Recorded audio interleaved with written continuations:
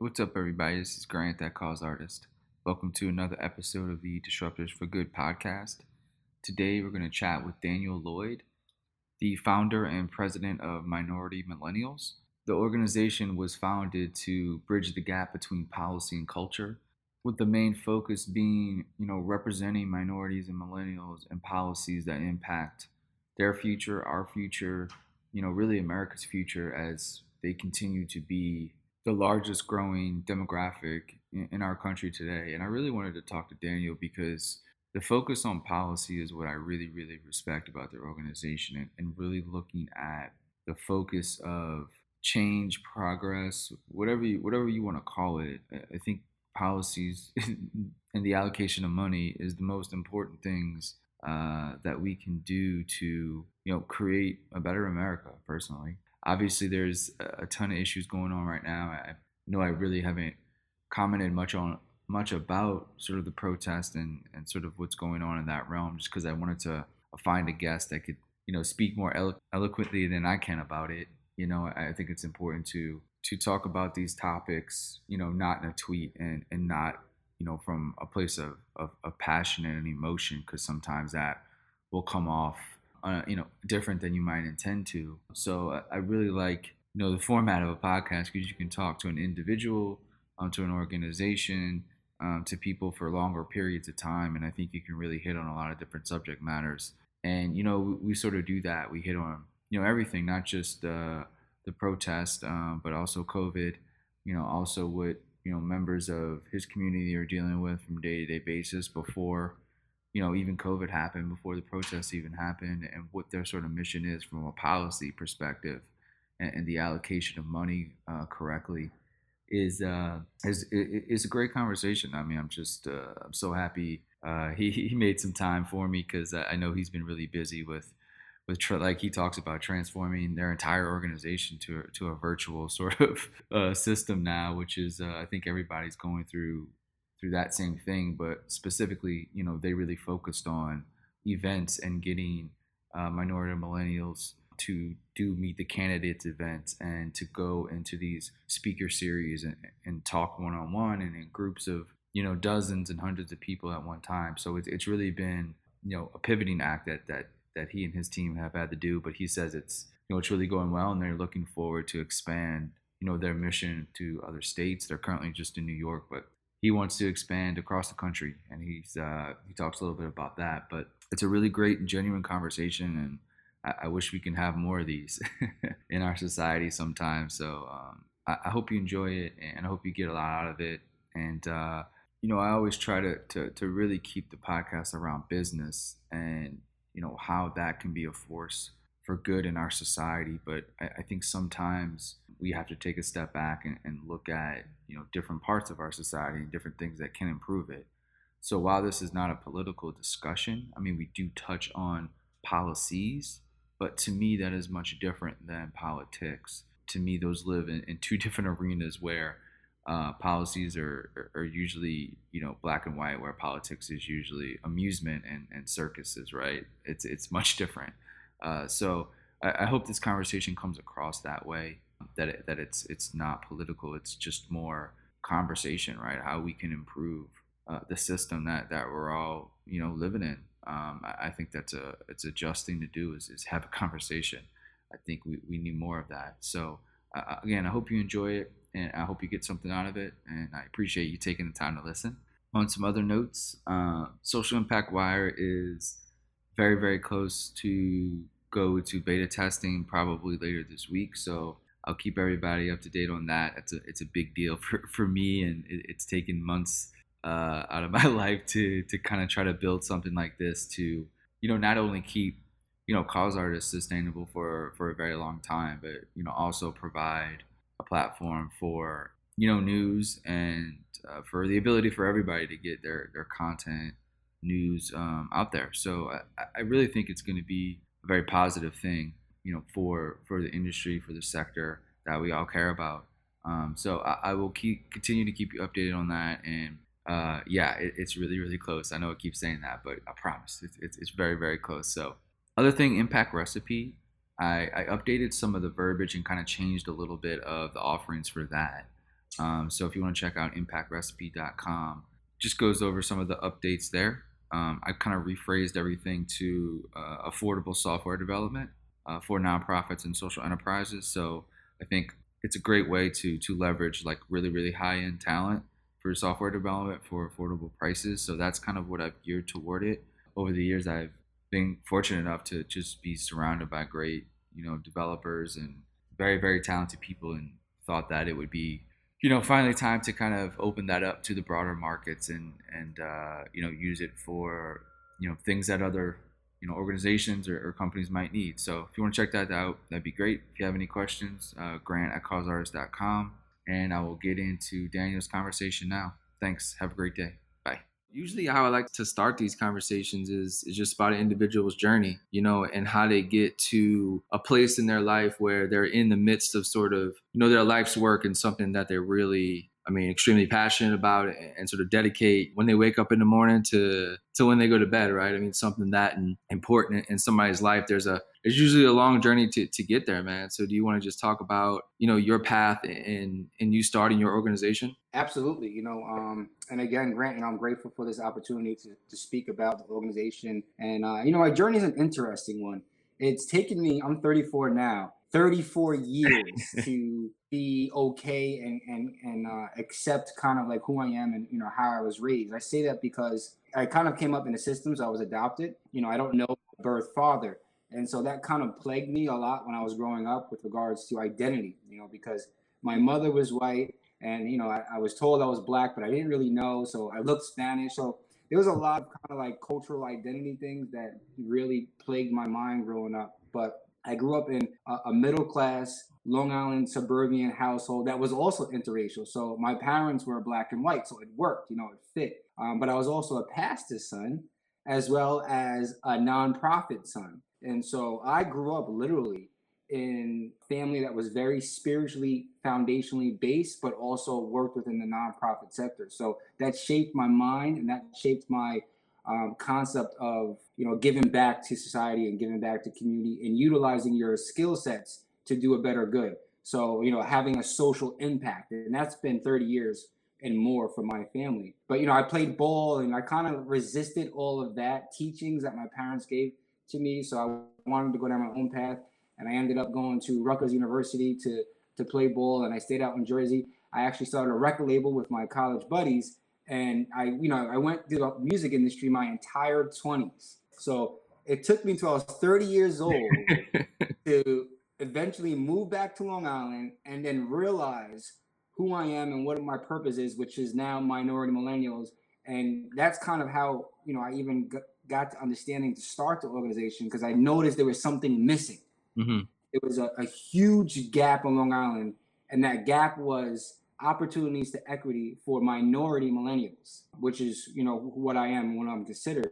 And that's how we started the organization, and it's really been starting to kick up some steam from 3 years ago. When you started it 3 years ago, was it a conversation like with a family member, with a friend? Like how what was the first conversations like? Be like, because starting a nonprofit is not easy, man. That's when you do something like that, you gotta know you commit yourself for a while, because just to get the status can take a while, right? To get like 501c3s and stuff. So when that conversation first started, what was that like? Was it all about like, we're gonna go at it from like a policy perspective? Because that's when I was like reading what you guys are doing. That's why I was like so inspired, because a lot of people do a bunch of different things, but like there doesn't seem to be a lot of like policy driven sort of organizations aimed at sort of like minorities and like actually getting policies changed or created even, right? For that sort of demographic. So to be very honest, the conversation was a discouraging one, because I didn't even want to be back in Long Island. I wanted to be executive in LA. But while I was in New Jersey, I was very much connected grassroots with Cory Booker and his campaign to be mayor of Newark. Yep. So I learned the value of being politically engaged within a city, because Newark was going through a transformative process, a good one too. Yeah. When I moved back to Long Island, my community, there was a $500 million development project going on in the backyard of my community, which has been historically disadvantaged. and not one of my friends or core groups knew who the developer was, Mm, knew the county executive, or knew any of the political players. And so my mind was thinking $500 million. right. I know the process of what that takes to get done. And when I realized that no one knew, or not even knew, they weren't even interested Mm, into what was going on, I immediately, just sensed that we had to get more connected and engaged with the Long Island political process. hmm. So I knew that the leverage, the foundational leverage to getting things done is always the political process. So that's why we started Minority Millennials first, which was to get people to bridge the gap between policy and culture. That was the first goal. Let's just bridge the gap between policy and culture. How can we make politics more appealing the same way that we make everything else more Right. appealing, from clothes to sneakers to sports? Yeah, that's it's dude, And perfectly well said, man. That's like exactly, you have to make it, you have to make it presentable in a non-boring way, right? If that's a good way to say it, right? Because usually when you think of like politics, it's like a bunch of paperwork, right? And reading policy is really boring. It's usually created by like attorneys, right? And it's just like it's a very mundane to understand all this policy. It's just like so boring. It's like just gonna go watch the Celtics Heat, like it's easier to do that, right? But it's like you said, I mean, $500 million, right? And you not even know about it, or like the community doesn't really know about it. Like that's such a massive amount of money, right? That can do so yeah, many different things, right? But it's like not having a voice to be like, okay, but can we allocate this money differently? Or the allocation of money is just so important. And because oh there's yeah, so much out there that's always allocated, it's like, where does it go, right? It's exactly. like, where does it go? I think that more and more people getting active, especially in these communities that, like you said, disenfranchised, or just have never sort of just paid attention to that because they probably didn't feel like they had a voice, right? Like that's, I think part of every community, the struggle is that like we don't feel like we can do anything, right? Mm, Our voice really doesn't matter. Like our vote really doesn't matter sometimes in a lot of cases. And with the electoral college, it's like some states are going to be red no matter what you vote, and some states are going to be blue. Like it doesn't really matter. But locally, it does matter, oh right? yeah, oh And yeah. that local allocation of money and that local voice is super huge. So when you first heard about the project, did you like call people? Like, did you start to look up your congressperson's number and be like, what's going on here? Was that really like the first project where you started to really look deeper at this stuff and say, hey man, we need to start an organization that like does this full time? Yeah, so my father actually was very much involved with the political process of Long Island for a number of years. So I just basically started asking him questions, and he noticed quickly that I was kept asking every day, like, all right, what's going on here? Like, what do you want to do? So that's when I referenced to my friends, and no one really understood what I meant at first. They were like what you said, like, nah, I don't want to get involved with that. There's no trust. There wasn't any trust with the process. But we put together our first event, which was a Meet the Candidates event, and we had the district attorney come, the sheriff come, the town supervisor come, and when our group saw that these individuals attended, and not only attended but were present in the conversation, it kind of sparked this idea that we may have something here. And on Long Island specifically, there was a huge disconnect again between millennials and minority millennials, specifically Black and Brown. And so there wasn't, you wouldn't see too many Black and Brown millennials in like a networking event or a political engaged event, because there just was a huge divide. And so this event showed a diversity that hadn't been seen in a long time in Long Island. And from that event, we grew into a number of different opportunities that we have now. But absolutely, it sparked the interest and the visual appeal of what could be. So when let's like fast forward like a year into like the organization, like or guess when you framed it, like what would that first year look like? Was there like certain like topics that you were super focused on? Was it like education? Was it like poverty? Was it, prison system? I mean, there's all kind of different elements in any Yeah. community. There's a plethora of things that need to be sort of solved, right? Was there like two or three like main like parts of the community that you wanted to focus on from just a policy perspective that you like, hey, I think we can get things done here first? So I definitely personally had things in mind, but what we did was we put together these forums that were kind of an exchange of ideas, and our goal was to dissect the problems that people were saying that they had. interestingly enough, a lot of people were not able to communicate those problems, and that showed how disconnected they were Mm, from the, because it was there, but they kind of like just let it be in the back burner of their mind, and they just went on their day. And so, just us yeah. prying them to talk about the pain, the problems, the issues that their family may be having, is when we started to get somewhat of an idea of the three problems that we wanted to address, which was housing on Long Island is a horrendous situation. Obviously, student loans and training young people to get involved to potentially run for office. So that was like the three things that we initially focused on. Two policies, and the third was more educational training. What specific policy and like housing? Because obviously that's any sort of city is dealing with that now because it's just the cost of living in cities is just skyrocketed so much over the last what decade probably. I mean, probably Yeah. that's when it started, but 5 to 10 years, it's just been crazy in almost any city. What kind of policies would you even like do you even look at to improve? Is it policies that are already in place that you look at and say, hey, we need to change that, or is it new policy that you're pushing? Be like, we need to put this in place because of certain things now that we face in the modern era of housing and the economy and things like that. So that's a great question, and it's very deeply nuanced. And I'll say this because the policy is actually the relationship, not an actual manifesto. I say that because what we had to do was develop relationships with not only developers but local town officials that would understand our leverage and influence to then vote either yes or no to a specific project based on zoning. So Mm, on a local level, suburbia like Long Island, zoning is what makes housing projects so expensive because the developer can't build, like 300 apartments because someone that's a homeowner doesn't want a big sure. uh, development in their backyard. They don't want it to make it Queens. And so, us building the relationships with the developers and the town officials, we're then able to pitch specific areas or ideas and concepts that help broker that proposition, so to say. So, it's not really a policy, it's just more so brokering the relationship and understanding what it is that we're looking for and how we can get that done. The second part of that is also establishing a relationship with the civic groups. So, not only are we advocating for the developer and the elected official, but now we're advocating to the homeowners to say that if you really want us to stay here, a lot of our members were talking to their parents. Hmm. There's this of NIMBYism, which is not in my backyard. And we had to talk to our parents about why it was so important to allow certain developers to build large development projects to fit more people in housing so that the apartments weren't so expensive to cover the cost of rent.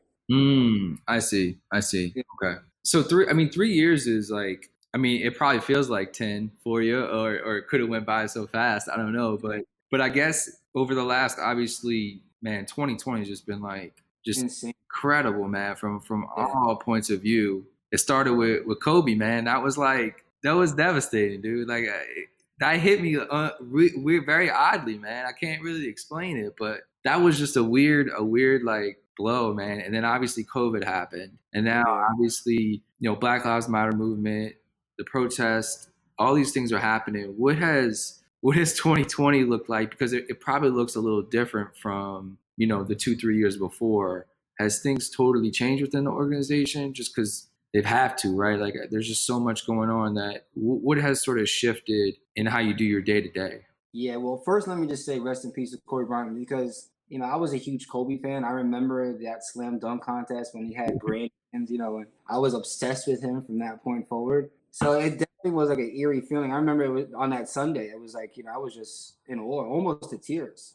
Yeah, man. Yeah, So it's one of those days you know where you were, man. exactly, It's exactly. just one of those things. Ironically, we started off 2020 like going full steam ahead. I mean, we had just inked a number of different contract agreements with some major banking institutions Hmm. and news, platforms. And we realized in our second year, just to kind of take a step back, the value that we had as being able to mobilize the minority millennial demographic into any type of sphere or landscape that we felt necessary. Mm. And because we understand that, minorities will be the new majority as far as the majority of the population in America. Hmm. So if that's advertising dollars, if that's just basic communication to multicultural communities, we've kind of built a value bridge between these communication propositions. So, we had, a whole full year of events planned out, being able to recruit minority millennials into high skilled, high paying jobs that weren't here before on Long Island.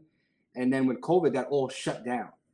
And I actually kind of went into a panic mode because I wasn't built off of the virtual platform, unfortunately. And that's sad because I'm a millennial. Right. Like we were still very much doing brick and mortar and physical events, and the educational parts were all physical events. So the first 2 weeks, I was, I was transitioning everything into virtual conversations and webinars, and utilizing our contracts and everything that we had established into a virtual platform. And I was surprised by how quick not only myself but our members and our partners really was able to adjust and become agile with providing Right. new value into what was happening with regards to COVID. We quickly became the go-to organization with regards to COVID for young people of color, because a lot of our members were losing grandparents, Dude, that's a and great point. Yeah. were losing family members. And so, we were able to share resources. I remember one time someone asked, what do you do if, the breadwinner of your family passed away? And it was such a great question because I didn't know the answer. And then I realized that, this is something that we can bring to elected officials or possibly raise awareness about how important basic things like life insurance is. Right. Get back to the basics. So a lot of those type of conversations started happening. Yeah, it's a great point, man. I mean, so much stuff with COVID is still kind of unknown, right? And if you lose a grandparent or a parent, like you can't even have a funeral, Yeah. right? Like think about how, I mean, dude, I lost, my mom a couple years ago, and like the most blessed opportunity I ever had was being there, when Yeah. she was passing away. Like that was super important for me. And like to not have that, I can't imagine, dude, like what a person goes through on top of all this other stuff, right? Like the mental sort of drain what a person has to deal with, right? Like, they might have lost their job too the same week that they lost their parent or a grandparent, and all this other stuff is going on. It's just like I think we're yet to really see the toll, man, that this thing is gonna take. And then on top of that, obviously we come into the protest and sort of what's kind of been building up for a long time, right? I mean, stuff like this doesn't come out the blue. It sort of it kind of comes in waves. It seems the last 2 to 3 years. So what's sort of on the policy front again? Like, what are some of the things that your organization's looking at? Are you talking to the sheriff's department, to local officials? What's on the table right now to kind of deal with the police situation and sort of just obviously years of just really just systemic issues with just how policies run out, how money is allocated to certain things, and just everything going on with that. Where are you guys at right now with that? Yeah, and that's another great question because you hear this concept right now that's very prevalent of defunding the police, Mm-hmm. and it's frustrating because language and marketing for a cause is so crucial. Man, And I you never, read my mind, man. yeah, like I've never witnessed such a horrendous title for such a serious Right. cause. I Yeah. mean, I almost think sometimes was it meant to kind of like handicap the purpose of Black Lives Matter and what needs to be done. But that's a whole deeper No, I conversation. hear you, man. No, Yeah, yeah, I hear you, man. But you're so right. You're so right. yeah, like it confuses me. So what we're doing is we have been in communication with the sheriff's office and been in communication with both Nassau and Suffolk County police departments. That's Long Island police departments for those who are listening. And we're sharing an idea called the Police Reinvestment and Opportunity Act. And so what this does is it gives a 5-point plan to these officials to not necessarily defund the police, but take taxpayer dollars that go into police district funds, which is specific to Long Island, and reinvest that into healthcare, to Mhm. mental health programs, to housing programs, to food programs. My community is actually considered a food desert by definition, and that food desert has a direct correlation to those that were most impacted by COVID-19. And so what we're doing is we're navigating the nuances of a police union official who obviously is going to work to protect his police officers Right. and those that have been impacted, specifically the Black community, by police brutality. And I do believe this goes back to my journey here, that coming from an interracial family and married to an Italian woman, I have a lot of different perspectives that's been invested into my life. And so I'm able to extract and be empathetic to what's being said, but then at the same time, propose an idea that will make both parties Right. happy to do this.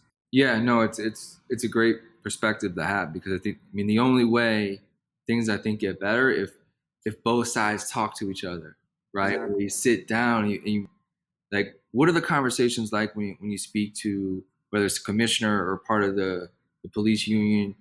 Are those conversations good conversations, right? I mean, is it productive? Are there things getting said that is going to move the needle, or do you feel like is it posturing? Is it just like, oh, this will pass too, and we just need to get through this time, right?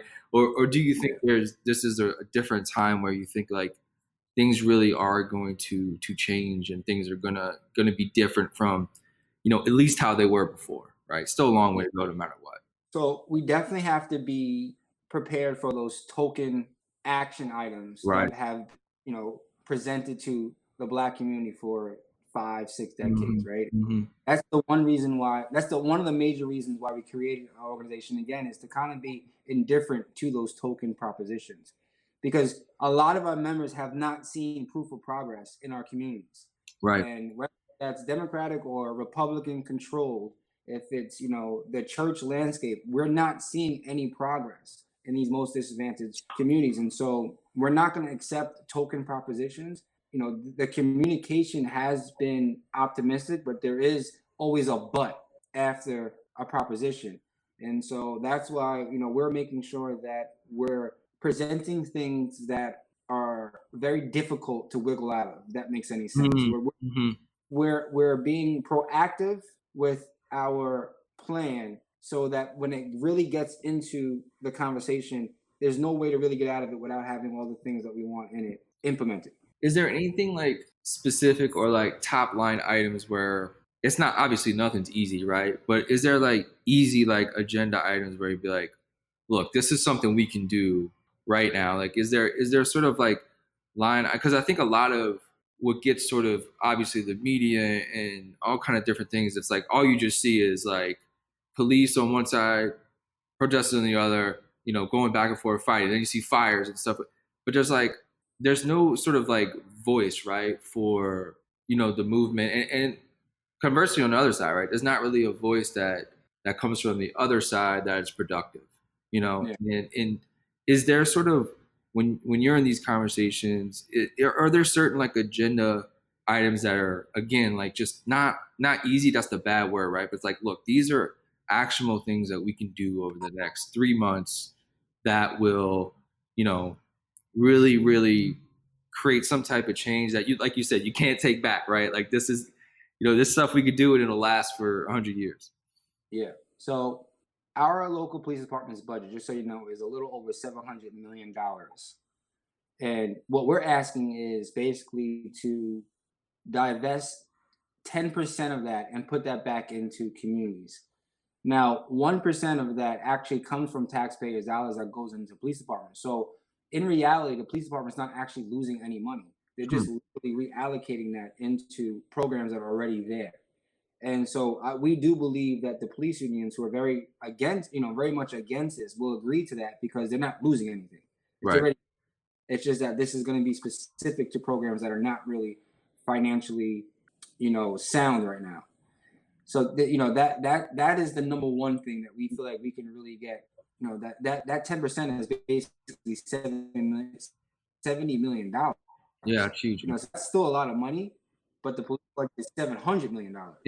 So it'll help our communities, but it's not really hurting the police union in a way that they're going to say no. So, and again, in those action items, it's housing security. So we're asking to put $15 million to a program that would create 1,000 more African American homeowners in the next 10 years. And So there's. is that through sort of loan programs with like local banks or something like that? Because like how does that like how does that create? So that would be a number of different ways, but yes, definitely with local banks, in partnership with also housing programs. So Mm, there's the Long Island Housing Alliance or the Long sure. Island Housing Partnership here in Long Island that the county works with that gets funding both from county and federal and then they're able to reciprocate those funds into first-time home buyers that get like a $25,000 grant to purchase a home. The problem is a lot of times those programs run out of money, and you only get maybe 5 or 10 people on Long Island that get access to these grants. And most of the time, it's not black owned. It's not black homeowners. So this money would be specific to invest into 1,000 African American homeowners. Because once you actually have ownership in your community, there's a pride that goes into maintaining that community. And then there's also a pride that allocates itself into becoming a police officer because you want to police your own community.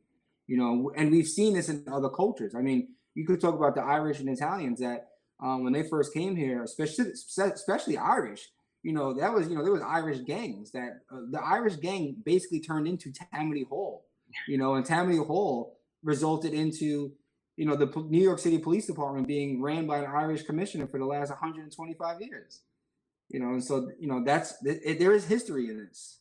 Do you see that more and more individuals are getting involved now since sort of whether it's COVID or the protests? I mean, it seems like for all the bad things that happened in 2020, it seems like it might be reinvigorating, people to actually, pay attention a little more into everything, right? And look, I mean, video plays a huge role in this, right? Like if George Floyd wasn't on video, none of this stuff would be happening, right? Like policy would not be changed, right? Like things would not be occurring, progress would not be getting made, so it's obviously the awful thing is that it happened, but also the good thing is that it was been able to be seen, right? 50 years ago, we would, it's just something that happens every day, right?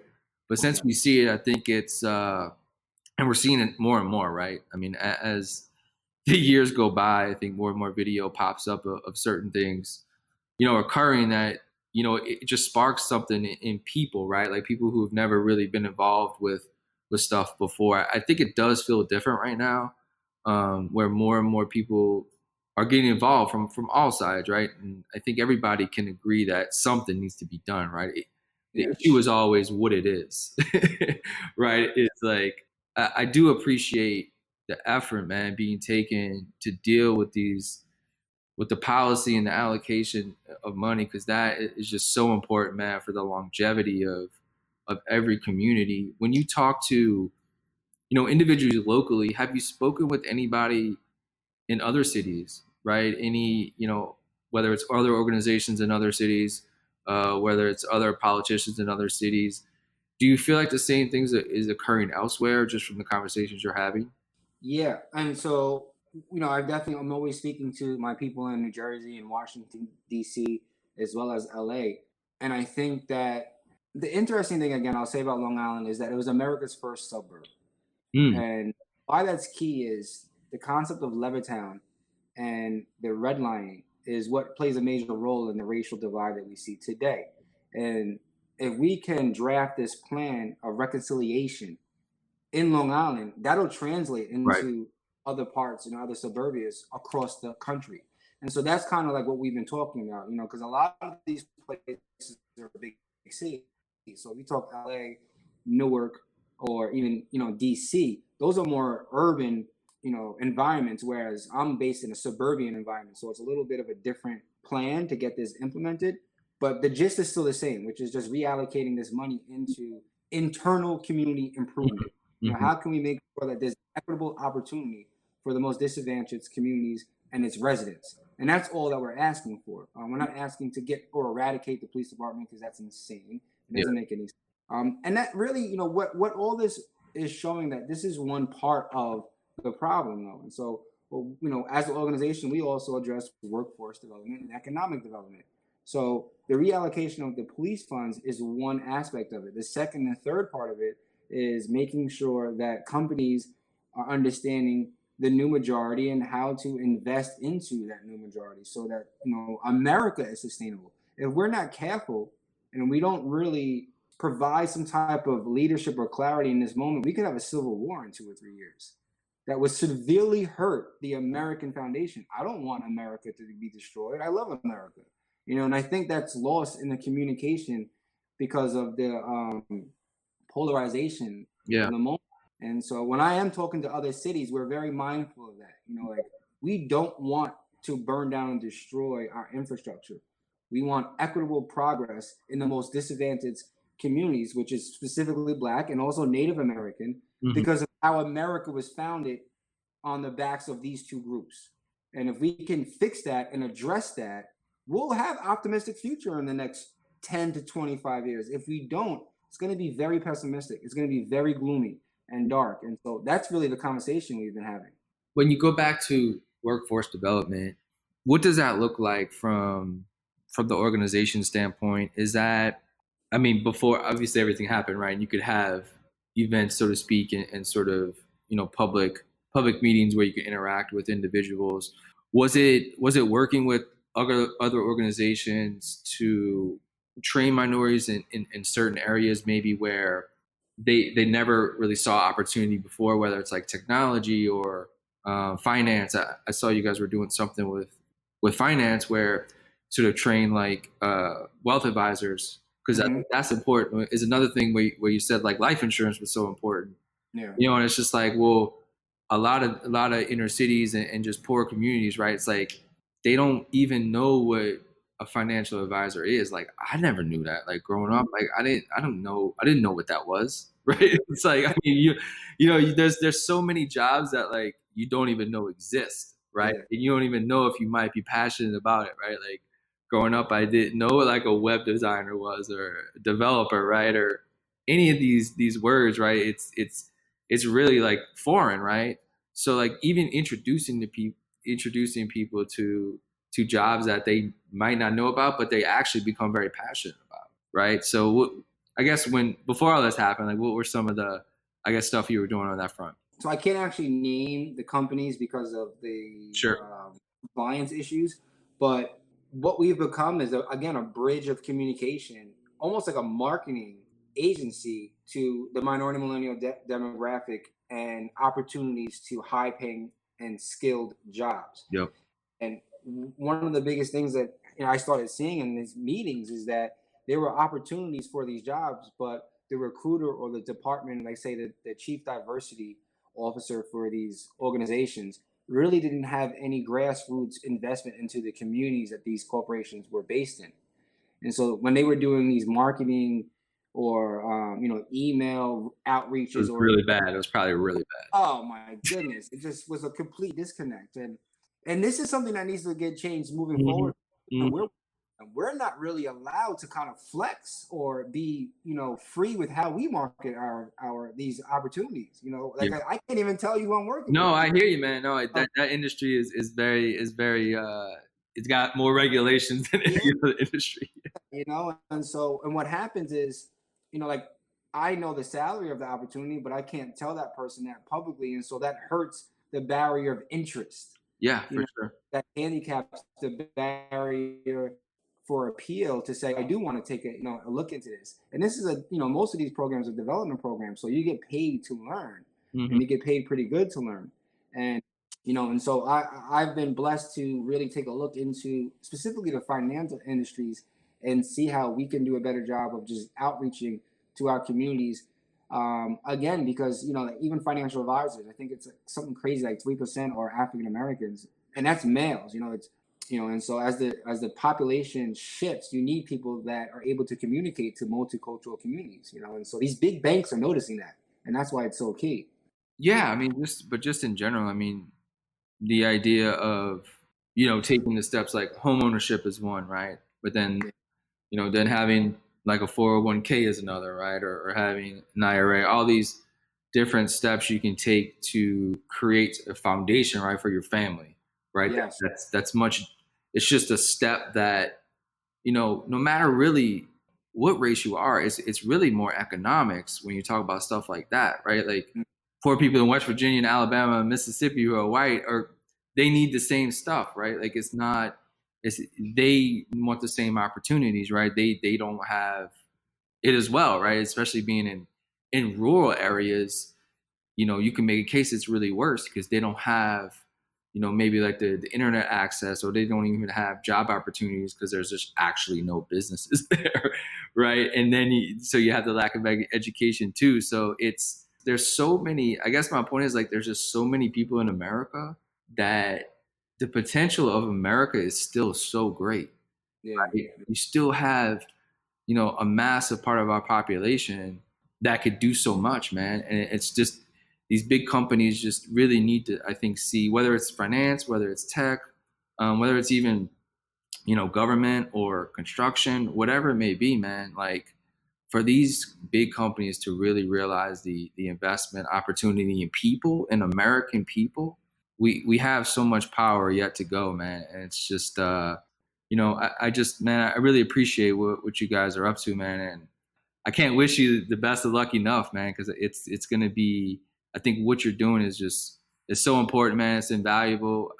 I wonder if other cities have organizations like yours, right? You need to like, you need to franchise this. Oh, that's the 5-year plan. Absolutely. Yeah, talk about that. That was my next question. Was with 3 to 5 years, what's the future look like? We have our eyes set on 2024 presidential campaign because, again, if we can get the infrastructure, which is happening, and the inner workings of how we're addressing the inequalities in our communities, again, it's three things: workforce, economic, and civic engagement, so public policy, and then be able to franchise that and relocate that into other states, then we'll have a shared consciousness of what we're trying to accomplish. And in the next 4 years, which is basically our 5-year plan, for the 2024 election, when you are looking to tap into a certain demographic, because I think you made a great point with rural and middle America, which is what you see is happening kind of right now with the Republican Party. Mm-hmm. Yeah. Donald Trump has been able to speak to that group about their pain, right? And that's kind of like what our organization is doing with our specific group. We're trying to speak and advocate on the pain of what they're not being able to have access to. And if we can replicate that in other states and show proof of progress, because that's key. We have to show metrics of how we're helping people, not just saying we're advocating, but that people are becoming homeowners. People are getting 401ks. People are having, growth in their IRAs and all these different things. Then, we'll have a larger voice to who gets elected in 2024 and what America really looks like. And also, just to piggyback on what you had mentioned before, is this is why policy is so important. What we see with the Democratic Party and the Republican Party is two platforms basically only advocating for their business interests. And that goes down, that trickles down into finance and to all these corporations that we're talking about. And it doesn't go into middle America, regardless if you're black or white or, Asian or, Indian, whatever it is. And so that's why it's so important to make sure that there's a shared consciousness by 2024 of investment into the human capital investment of America so that we are sustainable for the next, 50 years. Yeah, it's insane, man. Cause like, yeah, I'm 35. So we're very similar in age, and, a lot of the same issues, growing up are still the same issues, right? It's like, it's like, it's always the same sort of topics, whether it's like a presidential election, a state election, it always seems to be the same issues. And it's like, how in, 35 years does this area look the exact same as it did 30? Like, that's a problem, right? Yeah. There's a I don't know exactly what the disconnect is, but I think I'm pretty sure it's policy and people not caring about the policy, right? Or wanting to understand it, that allocation of money being done correctly, right? Like, these are kind of like little things, right? But those are the big differences, right? We can pack, Staples Center or Madison Square Garden for a random NBA game, but we can't, you might have 10 people at your local town hall meeting. Yeah, right? Exactly. And it's like, if we can change that, right? If we can have those meetings be, televised, right? Or be packed, right? Like, imagine what could get done, right? Imagine if your organization, you had 200 people show up at an event for, for whatever it might be, right? Whether it's education, whether it's housing, and you live stream that, right? And you just showed up, man.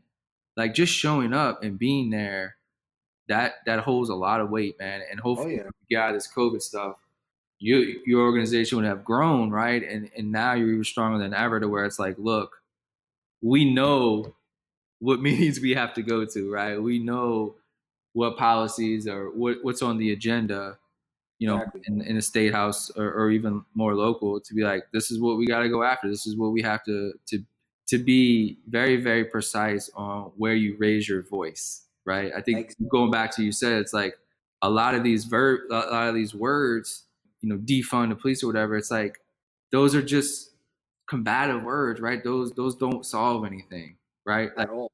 you had that voice is so big. If that was taken to a place where you could actually, because look, you're not going to defund the police. It's just an irrelevant thing to talk about, right? Yeah. So you're just wasting your time, your energy, but more importantly, you're wasting your voice, right? Because you could use that to actually do something that can change things, right? And I think Mhm. really adjusting that voice to stuff that's so relevant and can be changed by Yeah. simply doing stuff, man, is powerful, bro. It's powerful, man. I mean, you said everything perfectly right, and that's why I'm optimistic. Hmm. I'm optimistic because of individuals like yourself that seem to understand what's at stake here, and I just truly believe if we stay focused on making sure that communities don't look the same as they did in the past 35 years. Hmm. You should be able to see visual proof of progress. It's Yep. so embedded in my mind that that's what needs to happen. And you can have that in 3 months, you could have that in a year, you could have that in 5 years, And so that's our goal as an organization. If we can transfer that and kind of franchise that in other states and show Hmm. proof of progress, that's when I'll know that we can do our own national convention and talk about what we want the next president to really truly be about. And if they can't show proof of progress, then we got to get somebody else in there because we have to do it. It's all about leverage, Yeah. you know. Well, I appreciate it, man. It's been a great conversation, man. I knew it would be. So I'm glad we finally got to do it. I'm glad our times finally connected, man. Best of luck going forward. And I think we're gonna do this again, man. I think we should do a part two down the line a little bit, and just keep the conversation going about, man, just real topics, man, and really just dive into the stuff that really matters, man, and move the needle on a lot of this stuff. So appreciate you taking the time, man. I appreciate you, man. Thank you so much. I love it. Thank you.